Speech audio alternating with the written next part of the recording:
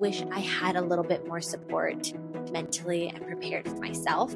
And then also knew some of those, like exactly what you read, like what do babies actually need? How much are they actually getting? How big is their stomach actually? Because I was focused on birth. Welcome to the Hey Mama podcast. We're your hosts, Tessa and SHAINA. We are sisters, mothers, and doulas and are passionate about living an intentional life and all things motherhood.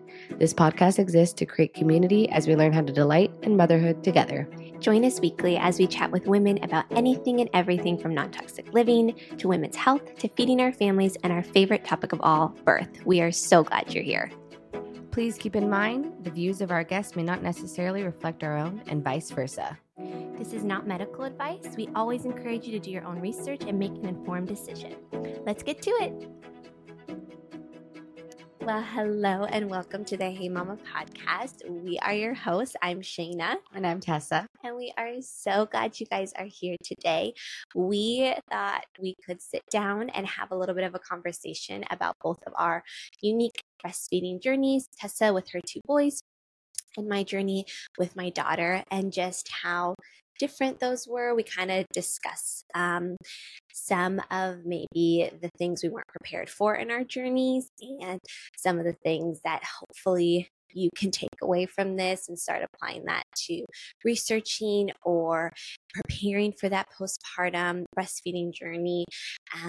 Because I would say for like some things for me, like I just wasn't prepared for them. And I wish I had taken a little bit more time and sat down and researched and prepared for my postpartum season as much as I prepared for my birth. So that's really our heart behind this episode, just kind of having a fluid conversation between one another and chatting about all things breastfeeding. And it's kind of a bummer because I don't feel like anybody encouraged either of us to ever look into okay, breastfeeding and what this might look like and what are common things and what's common and normal and what those actually mean and things like that. So I think we both got there in our own journeys and figured it out, but had a lot of obstacles, both of us just differently. But it's just kind of a bummer. Yeah, nobody was watching out for us on that end. So we're watching out for you. Seriously. Do you want to kind of dive in a little bit about River first and just kind of share with beginning, maybe day one? Yeah. How it started. Yes. My birth with River was beautiful. I loved it. I would birth so many times more. And then pretty immediately, my midwife, because midwives typically, they're very well-versed in this area, right? This is how many tongues were clipped hundreds of years ago or slashed because midwives would have their, keep their pinky nail sharp, and they would actually do that when they saw a tongue restriction or an oral restriction in a baby's mouth. So that also, if you haven't listened to our episode, Dr. Bethany, we go all into tongue ties and oral functions and oral restrictions. So go back and listen to that episode because I learned so much. I re-listened to it. I was like, oh, we just love her. She's amazing. And it was a great one. But we kind of dive into that uprise and maybe why we're seeing more of an uprise in it, which is also so interesting. Anyways, my midwife quickly noticed, didn't take much, that my daughter's tongue, the tip of her tongue was tied down to her jaw. So that is a posterior tongue tie, right? It's anterior. Yeah, because it's in the front. Okay. Right. It's not posterior. So it was pretty severe, which basically means that your tongue was almost in a wave motion, right? So her tongue couldn't do that. So in order to basically throw the milk back, she couldn't do that. So we were right away working with an amazing lactation specialist who I adore and I'm so thankful for. And my midwife kind of got us going right away. But it was a very, I don't want to say difficult, but it was exhausting. It was difficult. Well, yeah, maybe you can explain why a little bit more. You had her over the holidays and things were closed.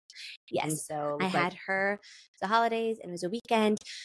So, lactation specialist we were working with, she right away was like, okay, like we just need to make sure basically that she's getting nutrition, right? It doesn't take much colostrum. They need a few drops, especially in those first 24 hours, especially in the first week. So it's not much that she needed to ingest, but we needed to make sure she was getting it. So what I was doing was I was just hand expressing every 2 hours. Into a little container and then feeding my daughter through a syringe until. And if you've ever hand expressed, you know it's not putting to fart. It's takes not, and hand expressing colostrum is a lot of work. Yes, like you're getting drops at a time, which again, in our current westernized medical society, you know, a doctor maybe would look at that and be like, oh, you got, 3 milliliters or whatever. That's not enough. And when you're really thinking about how much your baby needs, how big their stomach is, they need like 3 drops per feeding in the beginning. And then it like gradually gets more. Colostrum is so thick, so nutritious. So like it's amazing. But I just knew right away, like I was so thankful that I had an alternative approach to all of this, because if I was in a hospital setting, I know how much more stressed I would have been for my own personality, but also knowing what I know about the body, about my child, about what they actually needed. And I learned so much. So I was hand expressing every 2 hours day, and then also at night, because she was a day old, 2 days old, 3 days old. We got her tongue revised at 3 days old, and my milk fully transitioned while I was, she was like 4 days old. So I was hand expressing. And so when we got her tongue revised, it's amazing. I automatically latched her. It was amazing. I could feel the difference because I was still latching her after I would feed her through the syringe. But I knew that not a lot of milk was transferring that way, right? So when I was feeding her on this with a syringe, I was maybe putting a drop on my pinky and putting my pinky like up at the roof of her mouth and having her suck that way. We were really working on oral exercises with her. Again, like she was brand new, but we were doing those things because I knew there were things we could do. And I was working with an amazing team who was coming alongside me in such a beautiful way. And I'm so thankful for that. But my milk transitioned, or as a lot of people would say, my milk came in, which your milk has always been there and was always there. So we don't typically use that term. Your milk transition. That's exactly what we would say. Yes. And so I was hand expressing and my milk transitioned, and my daughter, she wasn't fully, of course, right? She was moving with a new function within her mouth. She wasn't restricted.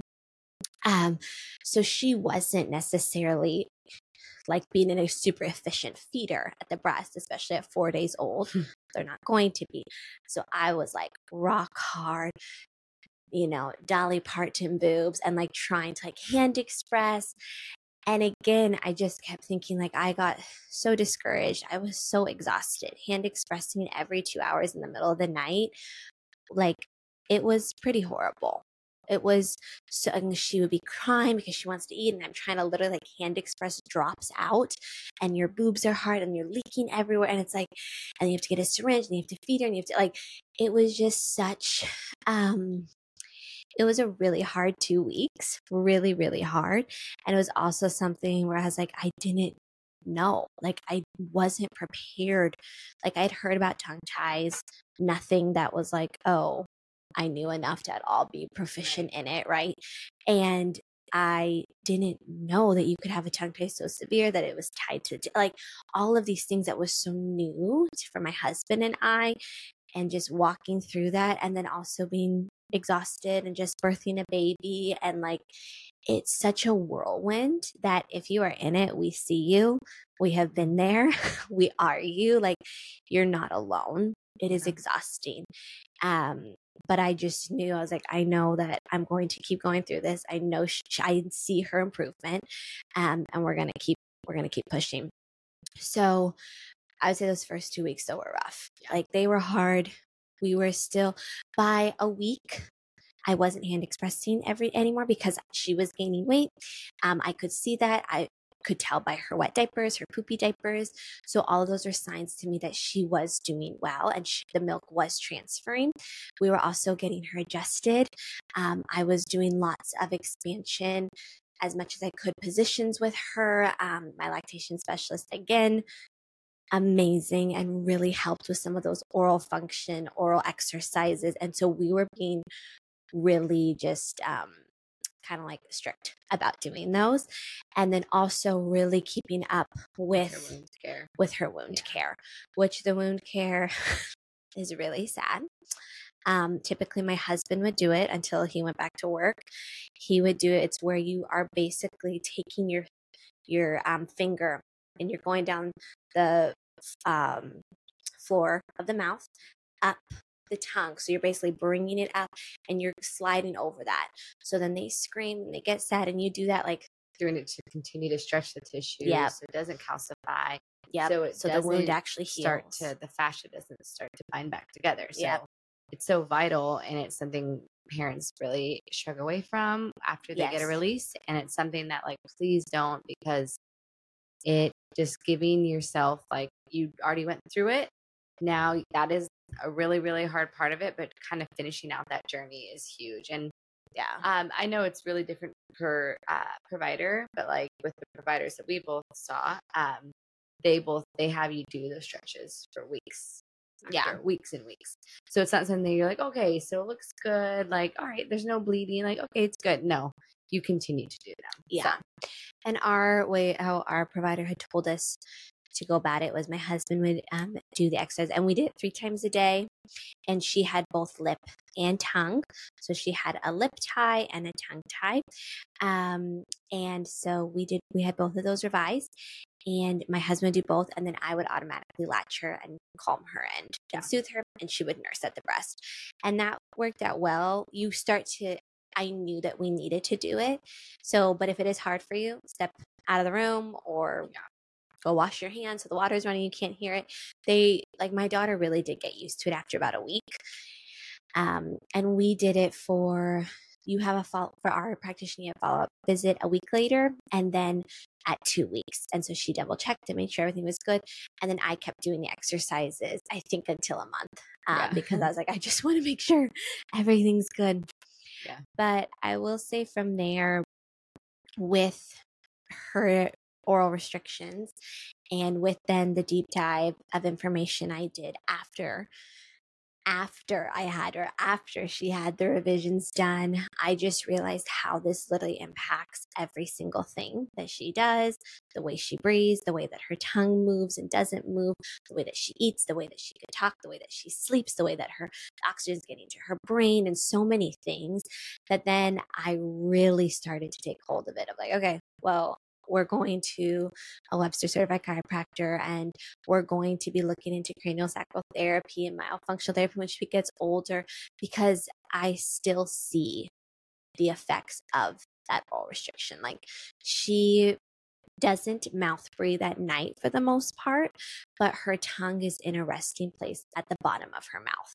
So really working to get that tongue up and to get it in the correct spot up at the roof of her mouth with her mouth sealed, and like all of those things, that's hard to work with an almost 2-year-old. Yeah. But almost impossible. Yeah. And our breastfeeding journey, I wouldn't say was ever easy.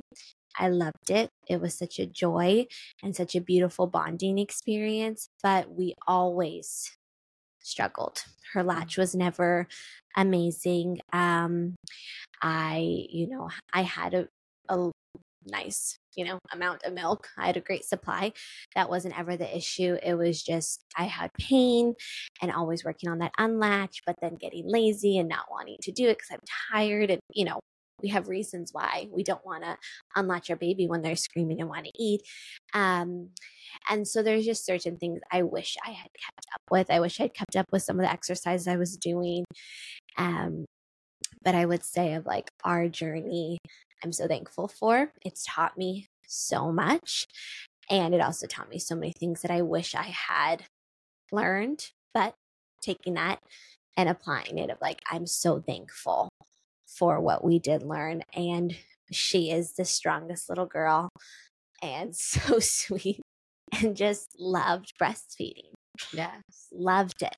Yes, she did. She really did. I also want to just kind of read out the just different amounts, just for those like who are wondering, because it's such a different way that it's portrayed with what, especially in a hospital setting, what they're going to act like baby needs.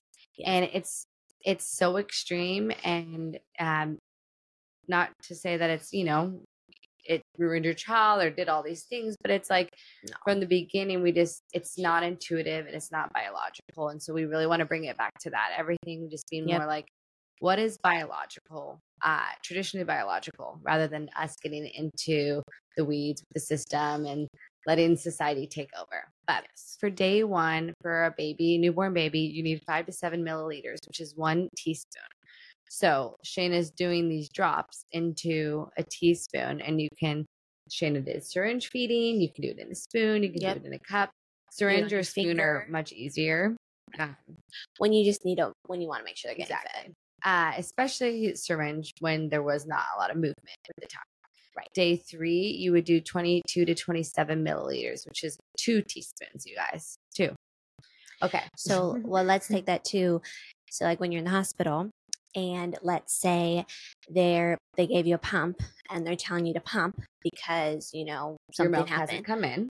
They're telling you that your milk hasn't come in. Right. And they're putting a pump in front of you and they're telling you to pump. And let's say you pump out 3 milliliters, which in that pumping session would be totally normal and totally like biological for your body to do.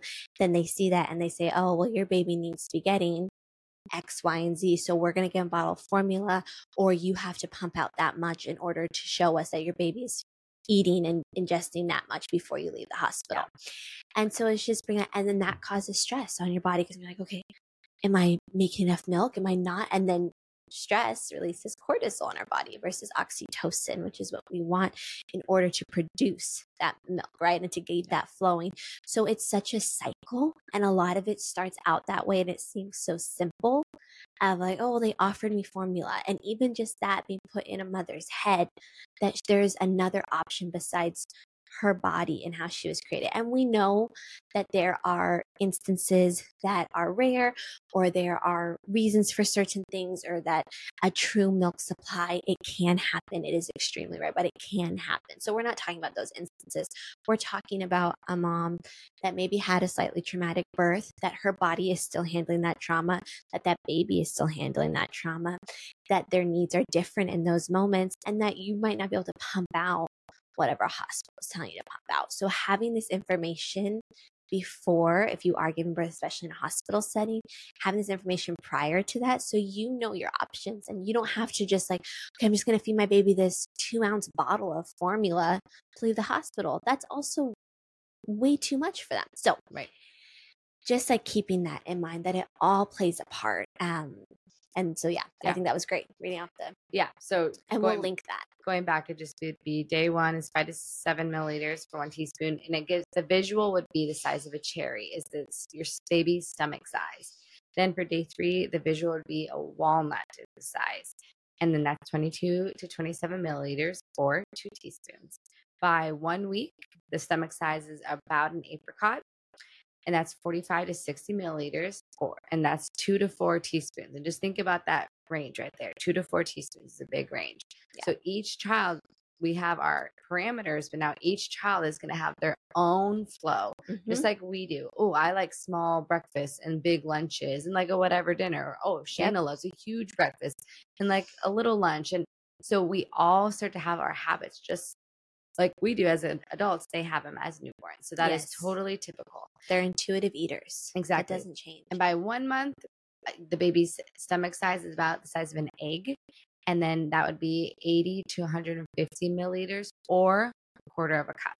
But that's just it's such a debunking picture of what Western is pushing on us, Western society and just American society, truly just what they're pushing on you. We're just feeding baby. Baby needs more and baby needs more. And it's like, we are not listening to baby. We're not watching baby. We're not seeing baby's cues. We're not letting baby tell us that they're hungry or they want to soothe. We're just giving them too much. So just bringing that kind of and giving them too much causes reflux, causes excessive spitting up, like it upset can stomach, cause so many gas. things. What it would cause in us. And that Exactly. was so huge what you said. They are intuitive eaters. And there's a lot of babies, if it was a traumatic birth, if it was an exhausting birth, if baby was under a lot of stress, if there were those other things outside of our control, maybe in the environment, you might not be starving and ready to eat a huge meal. Your baby might not either. You both need time, right? So give each other the space and the grace and keep offering and keep obviously making that available. But we know it's easier said than done, but truly like trust your baby, trust your body, give them time. They might need a good rest and you might need a good rest. And then let's move forward. Absolutely. Awesome. That's great. Well, do you want to share a little bit about yours? Sure. With my first, I had a little bit more of a very traditional, partially fear-mongering experience. I had Sage in a hospital, and immediately they were trying to have him latch, and it was not going great. And I think they had multiple. I think I had like 5 different lactation specialists every day coming in and not every day, every couple hours coming in and seeing me, a new one. They gave me a charting sheet that I was supposed to chart how often baby was eating, what side, how long, etc. The most exhaustive, I will say that was one of the most exhausting, ridiculous things. And I stopped doing it because I was like, what am I doing? Actually, what am I doing? Like, you want me to, he's 2 hours old. So it was ridiculous, and I know that's a lot of women's experience, and maybe that works for you. Awesome. Yeah, if it works for you, great. It did not work for me. It made me mad. It freaked me out. It stressed me out. Right. And then again, it was like, I didn't have immediate pain, with him. It was weird and uncomfortable for me in the beginning. And I just remember being like, I am so uncomfortable in this hospital bed. I need to get out of it. I can't literally feed my son in this hospital bed. And I know if you've had a hospital birth, you know that feeling. So it really kind of played out fine. He was gaining weight. He was in the 90th, quotations percentile. And everything was looking good. It was really not until about 4 months old, that we started having any concerns. So my milk had regulated, which again, this is something that I knew in the back of my head, yeah, my milk regulates, which that means that your body knows, okay, you have one baby. This is kind of how he eats. This is how much he eats, right? And your body is creating milk for that baby to what the baby likes, right? And knows oh, this is normally okay, it's going to be higher in the morning, might be lower in the afternoon. It's going to be higher throughout the night, right? All those kinds of things. Then he started sleeping longer stretches throughout the night. I got my period back, and I finished my placenta pills. So it was kind of this perfect storm. And I remember being in it, just kind of being everything's happening at once. And this is freaking me out. And your body knows that, right? And your baby knows that. And there was never a concern for me milestone wise, development wise. He was doing all that stuff perfectly, beautifully. And it was more okay, his weight has started to plateau. So what did my pediatrician do? Dun dun. He handed me a little jar of Infamil, which this is something we can talk about another episode, but formula companies make billions of dollars a year. Okay, that's all I'm gonna say. And let's also think about it being in hospitals. Okay, great.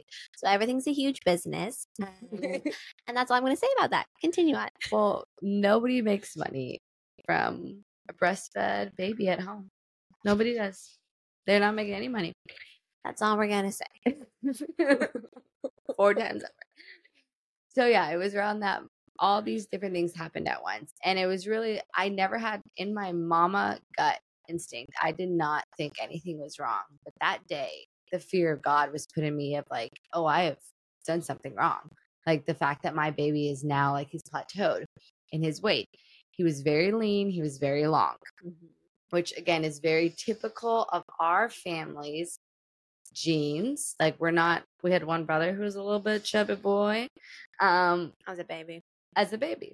But Shayna was a big girl as a baby, but she was very long, but she was never chubby. So she was our 11-pounder. Yeah, that's it, everyone. Our poor mother. So just looking at that. So I never had, my gut instinct was just, I never was fearful, but that day I was fearful. I went home and, it was something that I had to even fight for immediately. So I was like, well, what's an alternative? Like, is there a different alternative? And my husband didn't really know at the time and just hadn't researched himself, of course. And he's freaked out by the doctor and is like, well, Tess, we need to listen. Why wouldn't we just give him the formula? Right? Like, that's what we do. That's okay. And so I was like, literally, no, we will not be doing that. And so then I started reaching out and I immediately went to the lactation specialist through UCLA. And it was one of the most horrific experiences I've ever had. But I actually talked to her on the phone before I arrived, and she made me cry on the phone, pretty much telling me that I had starved my child. My child could be hospitalized. You guys, she had never seen my child. She had read a chart and read his weight, and that's what she was telling me. So just not okay. And I went to that appointment alone, totally shooken up. Which, if someone does that to you, don't go to that appointment. Yeah. Tessa was doing what she felt was right in the moment for her baby. But I was also she desperate. she had no other answer. But if someone is treating you like that, do not go and see them. Call and find someone else. There is someone else to call. That's not the only resource. So I had lined up a private IBCLC who I couldn't see though for 2 more days. So I go and see this lactation specialist through the hospital. She again immediately says, okay, feed him. And then he's not latching because he was tired or something. And then she's like, okay, I'm going to need you to pump now. And so I don't produce any milk in front of her. And she's like, look at this baby. He's starving. And I'm not joking, you guys. This is like, she starts pulling back his skin and pushing on his back. He's starving. Look at this baby. And I was like, he's not starving. My baby is so content, so chill. No, he's not. He's not. Then tries to have me give him, I forget the brand. It's the one that's supposed to be super it's supposed to be. Oh man. I'll try to remember it, but give me a little bottle of formula. Oh yeah. The pre-made one. What are they called? It's an S name. Isn't that Infamil? No, it was okay, maybe. But it was just a ridiculous thing. I ended up leaving there and I was able to go see a private IBCLC who gave him a full on, this is the beauty of an IBCLC and of course a private one, who most of these take insurance or you can get it paid for through the Leche League. So there's options here. I unfortunately didn't qualify for either of those, which is really funny, but so that was a thing. It's like sometimes you have to pay things out of pocket, but a lot of these things are covered. And I would say 90% of our mamas who are seeing lactation specialists are getting it covered. Yeah. Which is such a cool gift. This is something new. This is evolving right now. So it's awesome. And you can do things they're popping up more and more, but the breastfeeding or lactation support classes where it's a group setting and you're all there together. A lactation consultant or specialist leads it and you're able to come and it's $10 at the door or something. And that's amazing. Yes. And then you see how other moms are doing it, how other babies are latching. And I also want to say, we're not bashing on formula. We know there's a time and place for a formula, but we also believe in people and providers having a holistic approach to being able to look at a child and know, and to be able to look at a mother. Offer another option. Exactly. And she's looking at this mom who's freaked out. She's looking at the baby. She never did she do any oral assessment. Did she ask any qualifying questions? Did she ask? Right. He was already crawling at this point. It was also not a fresh formula bottle that she made in front of me. It was disgusting. It had been sitting on the shelf. That was my point. Yes. It was not. And I wasn't saying anything, but I just want to make it clear, we know that it is a gift for some. And we would also say there's brands that are a lot better than other brands. And we can link those in our show notes. But just knowing that we first and foremost would always believe that a mother is capable of feeding her baby. And sometimes we are literally bashed down and like torn down that we feel like there's no other option. And we're just encouraging you. You have options. You have so many resources. Please reach out to us if you're needing anything. Seriously. We always we want can to help put people in contact with one another. Yes. So that's all I want to say. Please continue. Yeah, so she did a whole body assessment. She's looking at tone and body, and she's looking at muscles, and she's looking at how he responds reflex wise. She's literally going head to toe with his body and checking him. Then she looks at how he's sucking. She has him feed while I'm there. She does a weighted feed. So it is the most thorough 2.5 hour session with her, and it was wonderful. And what it did is it gave me a game plan. So she had assessed him and was like, okay, he does have a tongue tie, but it's buttery soft. And this restriction is not inhibiting his food. So sometimes a highlight with restrictions and tongue ties, when function is there, it can also be one of those tricky ones. It could be a very gray area. And looking back, I know that Sage was a very gray baby. He could have been one that, if I had released him at that point, he probably would not have certain traits that he has now and different habits. But again, this was so much better than what I just came from, right? And so I'm just here like, okay, I get to breastfeed my baby. We have a plan, and this is going forward. So she was a godsend to me. I can look back and be like, oh, I wish I had done this differently. I wish I knew what I knew now. Or I wish I realized, but I didn't. And, it was the next best thing for me in that situation. So, and we will say, like, knowing with a baby that's restricted with like a tongue tie, this is Tessa's situation. It would be more typical of like a missed restriction, right? Yes. Her milk regulates. And at that point, her milk is not just pouring into Sage's mouth, and he has to work for it a little bit more. And this is right around when we would typically see then a child do exactly what Sage did.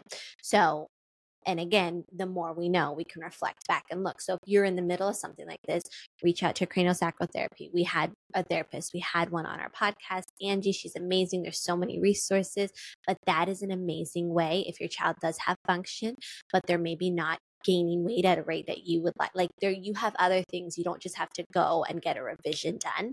There's other options. Go start seeing a chiropractor. But Tessa's journey with him would be a pretty typical right in that sense. Yeah, and he continued to have good function too. So it's really hard when you're looking at, that's why we look at the whole entire body, right? Tension throughout his whole entire body.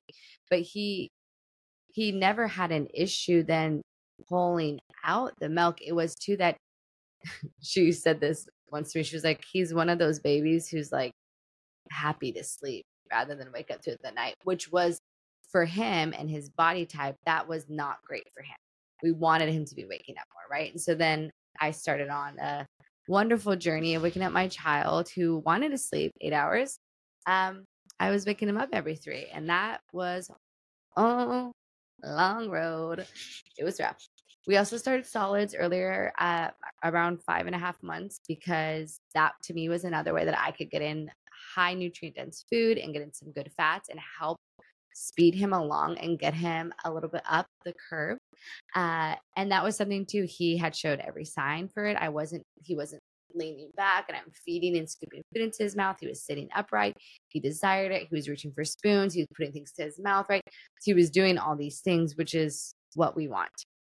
So that Sage, I mean, we're still working on things. He's one of those kiddos who when he turns around 5, I will probably get him released when I can do the wound care properly, when I can talk to him and do myofunctional therapy. And this can be a journey that we go on together. Right now he's 2, and that is impossible to do. So we are doing our myofunctional therapy that we know how to do and that we've mentioned before in other episodes. So go back and listen. But Angie gave a lot of amazing tips with myofunctional therapy and tips and tricks for that. But it's a journey still. We're still continuing that journey, and it's not over. Nope. With baby number 2, it was something that I was on red alert for, obviously. I had seen what SHAINA had gone through after Sage was born, what she had gone through, and that was an extreme case and much more just severe, right? It inhibited her to actually feed. So with baby number 2 with church, for me, it was within the first couple of days. I noticed immediately, and so Shane was at the birth and my midwife, but I was like, oh, his jaw is so recessed. Like this is a very recessed jaw. He also had a nuchal hand, which meant that his hand was up by his chin, and that's how he was born. So that was probably there for a couple of weeks, at least. Yep. And that also did not allow his bone and his mandible to grow out the way that it needed to. So that was part of it. But then it also ended up that he had a restriction as well. So I was just seeing classic signs. I was not in pain. So again, pain doesn't always mean that there is not a restriction. So pain that's not always the answer. So I did not have any pain. I had, my milk had come in or transitioned, on day 2. So literally it's now 48 hours and there's my milk. And I just have a very good milk supply. And I would say it's almost an oversupply at this point, which is just funny because as you have more and more babies, your milk supply typically grows. So just something to watch out for, ladies. But it is something that then allowed him to eat very easily because the milk was pouring into his mouth. But some of the signs that I was seeing with him was just, I'm seeing a lipstick shaped nipple. I would say it was very pinchy. That's always the word. Very pinchy. He had a shallow latch, but I could easily relatch him and he was latching well. He was clicking. He was dimpling in his cheek, which you never want that because that shows an overcompensation of the cheek muscles that he's bringing his cheeks in. It should just be the tongue and the undulation of the tongue to pull back the milk and push it back. So those are some of the things. And then I was just seeing a lot of tension in his body, a lot of tension. And it was just, he wasn't unhappy. He wasn't like not content. He was like chill. But it was just those different signs. So I knew the things to look out for, right? And also the tension in the body.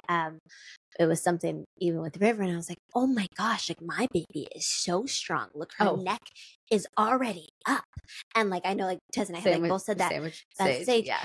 And then my lactation specialist was like, well, this is a sign of extreme tension in her body, that she is literally trying to like release and open and expand. And in order to do so, her neck, which that is something a newborn should not be doing. So another sign is that, which there's like videos on Instagram of like, oh my gosh, look at this crazy strong baby. Yeah. And now every time I see them, I'm like, oh my gosh, like please put them in guppy pose. Like please start opening them. They need expansion. We need to open and widen. But that's another sign. And that's like what that tension could look like, right? So that's one example. Tessa obviously felt it and knew it in different ways, but that rolling very young, over rolling, or doing almost that curve where they turn and then they roll and you're like, oh my gosh, maybe it's already rolling and they're 1 month old. That's not a great sign. And again, if this has happened to you, like there is no judgment. There's nothing.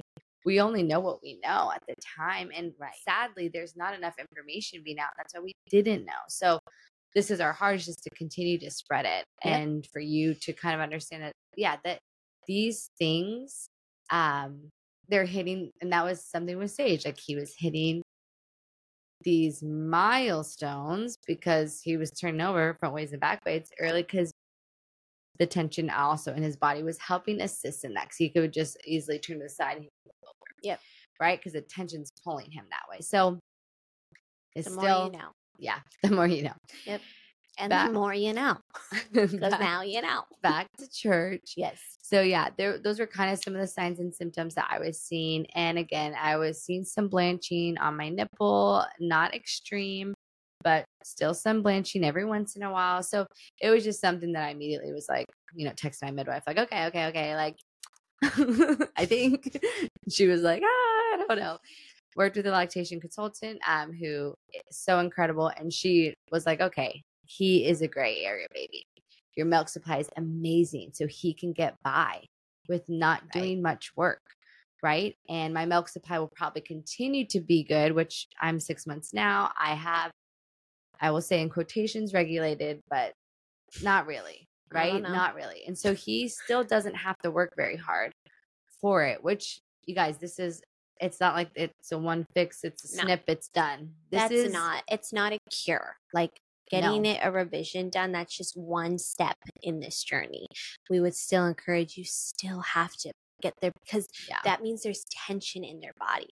So just releasing one part is going to unfurl a little bit, but it's not going to unwind everything. So that's what the fascia needs to be, relaxed and buttery and movable. And that is a process. That's not just something that once, okay, well, I did the revision and now they're great. Yeah.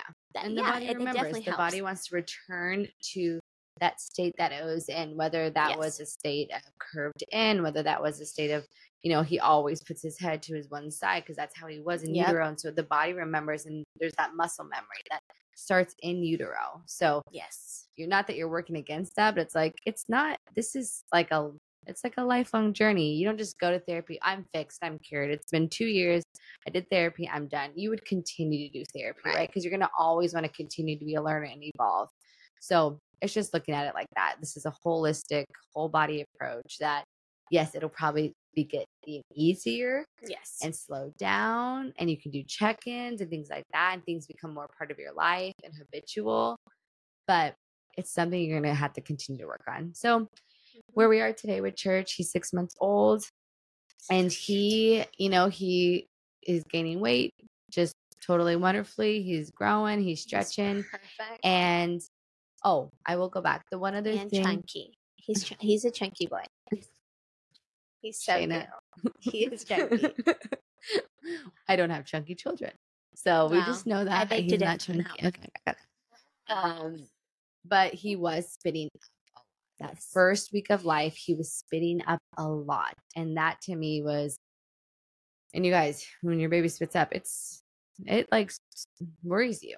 Like it does. And so he was spitting up a lot. And that again he was taking in so much milk and he couldn't regulate that milk himself so it's honestly, some of this is just like my body with his, and it just so happens to be that he was baby number 2. And that's just how it is right now. He's dealing with the over milk supply. So where we are now, 6 months postpartum, he's wonderful. He's thriving. We have continued with oral work. We are still doing stretches in his mouth. We are still working on him, even wanting to take a bottle, which is another thing that we know from working with our dear colleagues. But right around the 4-month mark, that sucking reflex integrates, right? And so right then, if a baby was taking a pacifier before, they might reject it then. Or if they were taking a bottle before, they might reject it then because it's causing them to do more work, right? And so that's the story for Church.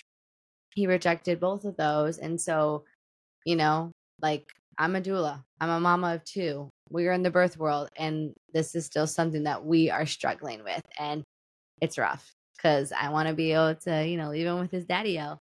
Or like with the bottle. You're at a birth and you want to know I'm at a birth. He will be fed. Yes. All those Which things. Of course is normal. And there's options, but feeding him out of a spoon or an open cup is not always the easiest option. Yes. So between I would say you got him revised. Oh my gosh. Because you didn't say that. I got him revised. So around 3 weeks. And honestly, it was only that long because I was waiting to get in. I was ready to do it. We went in and she did the full exam. And that day I was prepared. If she was like saying yes to do it, I was prepared to have it done that day. And that is what happened with us. She confirmed he was one of those gray area babies. He had that function that we described. He had some little function, but he was getting by because of my milk supply and etc. So we did the wound care. I was very religious about the wound care. I did it all myself. My husband would forget. So I just did it myself because I was feeding him. And my husband was normally with my toddler. Yep. So that's how it worked for us. And just still, we continued a lot of guppy, a lot of stretches. He was seeing a craniosacral fascial therapist. And he saw her prior to the release because I knew. So I had seen him around day 5, I believe I had him worked on. And then he saw the Webster certified chiro immediately. And so he had seen chiro a couple times and had craniosacral therapy a couple times prior to the release, which is ideal. Ideally, it would have been a little bit longer, a little bit more. But for SHAINA's case, she could not do that. There was no choices, right? So each It's going to be different. Each story is going to be Yep. different. For me, I wanted to get it done sooner than later than having it continue to go on.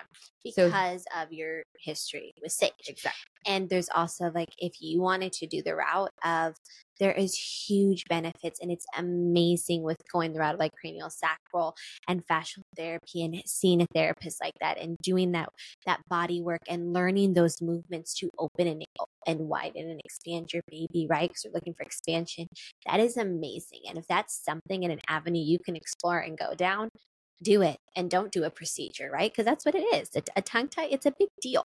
Yep. The revision is a big deal. It's not something like, yes, it's quick, but that's something that's cutting into layers of skin and muscle. So it's like, just thinking about that you have options. But Tessa, with her own journey and her own history, she knew what it would look like and what she wanted to do. Yeah. And I think you just knowing your options, because you have so many. And like, for me, I feel like I kind of had one way that I had to go immediately. And now we're relearning, and River and I are learning together, and my husband, of like, okay, this is our journey. And like Tessa said, we're all on it, and we're going to continue down it for the rest of her life. And then she'll take it over.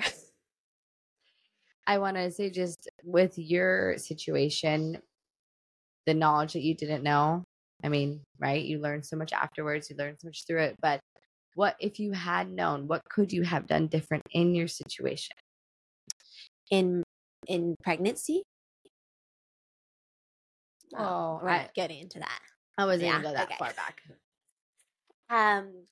I would have talked with my postpartum doula, with my lactation specialist, of what it would look like. And I would have just kind of learned, like, what would these steps be? Yeah. I would have hand expressed more, so then I knew it. Like, just like, a little bit more. I didn't hand express at all. Leading up, I had done it once. I was like, okay, I know how to do this. So I would have done those things, and I would have really done a deep dive with my husband because we were both in a brand new world. We were both, learning to be parents alongside one another in this whole new journey. And then we had our daughter, who wasn't able to do what I thought would be like the most basic thing, right? Mm-hmm. So I would have just learned what it would look like, and learned a little bit more of those basics of breastfeeding, because we say it, even though it is innate, it doesn't come naturally, right? It is a learned trait and learned behavior. So giving time, and I just put so much pressure on myself of like, okay, she's not eating and she's got this tongue that's literally not functioning, and I have to make sure that I'm doing all these things to make sure she's good and getting what she needs to survive. So I just wish I had a little bit more support mentally and prepared for myself, and then also knew some of those, like exactly what you read, like, what do babies actually need? How much are they actually getting? How big is their stomach actually? Because I was focused on birth, and then I was focused on like meal prepping to make sure I had my my supplies ready and doing these things, and I forgot. I was like, oh, breastfeeding is going to be easy. Like, my mom breastfed, not a big deal. I have nipples, they're not inverted. Like, I'm being ignorant, but like, I just didn't think about it, and I wish I had given it a little bit more thought. What about you? I mean, similar. I wish I just knew really more about tongue ties and the symptoms of it, and more more life, like long-term effects. Yeah, rather than just like the initial. Because again, both of my boys were both like, they could have swung one way, right? And I swung different ways for both of them. Yeah. So it's just interesting. And I'm interested to see how it plays out with like, okay, Church did have a revision, Sage did not. Let's look at them when he's 5 and he's 4 or whatever, 3.5. Like, where are they at? Right? Yeah. Because where's their body? Where's their tension? What part now is genetics to epigenetics to their personalities and how they, embrace the world? There's so many things, but it's just going to be interesting to see because they are close in age. Yep. They're both boys. It's just interesting. I have a tongue tie, and that's something I'm working on myself. So I think it's just that, it let out the fire and the urge to research for myself, and I love it. It's something like we're both so passionate about. I think it's super cool and cannot get enough information on it. Not at all. I love it. I love it. But yeah, I think it's just more of that, like a little bit more just knowing, the other effects of it, not just the immediate. Yeah, and I think in this role, like the more that I learn, the less I know. Yeah. I'm like, oh, wait, okay, so this isn't the way. Okay, then this is, okay, so I should do this. Oh, wait, I shouldn't do that. Okay, wait, all of these options. I'm like, again, like just bringing it back to our heart is to supply and to talk about these things. To supply milk for the world, for all the babies. That's our heart. But to bring these things up, they're applicable to our own journeys, but a lot of things aren't. And we still want to bring it up because this is your decision and your journey with your family, whatever that looks like. And just making that awareness of like, it's your own informed, empowered decision. And that's, you have the information. Now you move forward and you do what is right for your family, just like we have done and will continue to do. And that's going to continue to change. For my next baby, I don't know what that would look like. You know, it's like, it just all changes. So yeah, I'm excited. I think this is a wonderful conversation. We just wanted to highlight some of the very maybe common versus normal things, highlight some of the things that you could be looking for. We know we just had on Dr. Bethany, who was incredible. Yes. And if both, I'd say the ones that Dr. Bethany and Angie Bemat or both be ones to go back and listen to if you have missed it, because these all tie in together. And we're so excited for our next guest. We'll be talking all about lactation in general. Yes. And that is really just hoping just to tie a little pretty knot and bow on this whole conversation. A pretty bow. Just to kind of finish it out. But again, we love talking about this. We want to just raise awareness to it and let you guys know you're not alone. We do not have it all figured out. We are still learning and we're working so hard every day to try our best. Yep. And it's really hard, you guys. So we see you. We get you. We are with you. That's all we got. Thanks for joining us today. Thanks for listening to another episode of Hey Mama. We're so thankful you decided to join us today, and we hope you go forward in your day feeling encouraged and seen. Here are a few ways you can connect with our community and support the show. The first way is to share the show with a friend via text or Instagram. You can follow and leave a review on Spotify and Apple Podcasts. And finally, follow us on Instagram at 4MamaBirth. Thank you so much for listening, and we'll see you next week for another episode.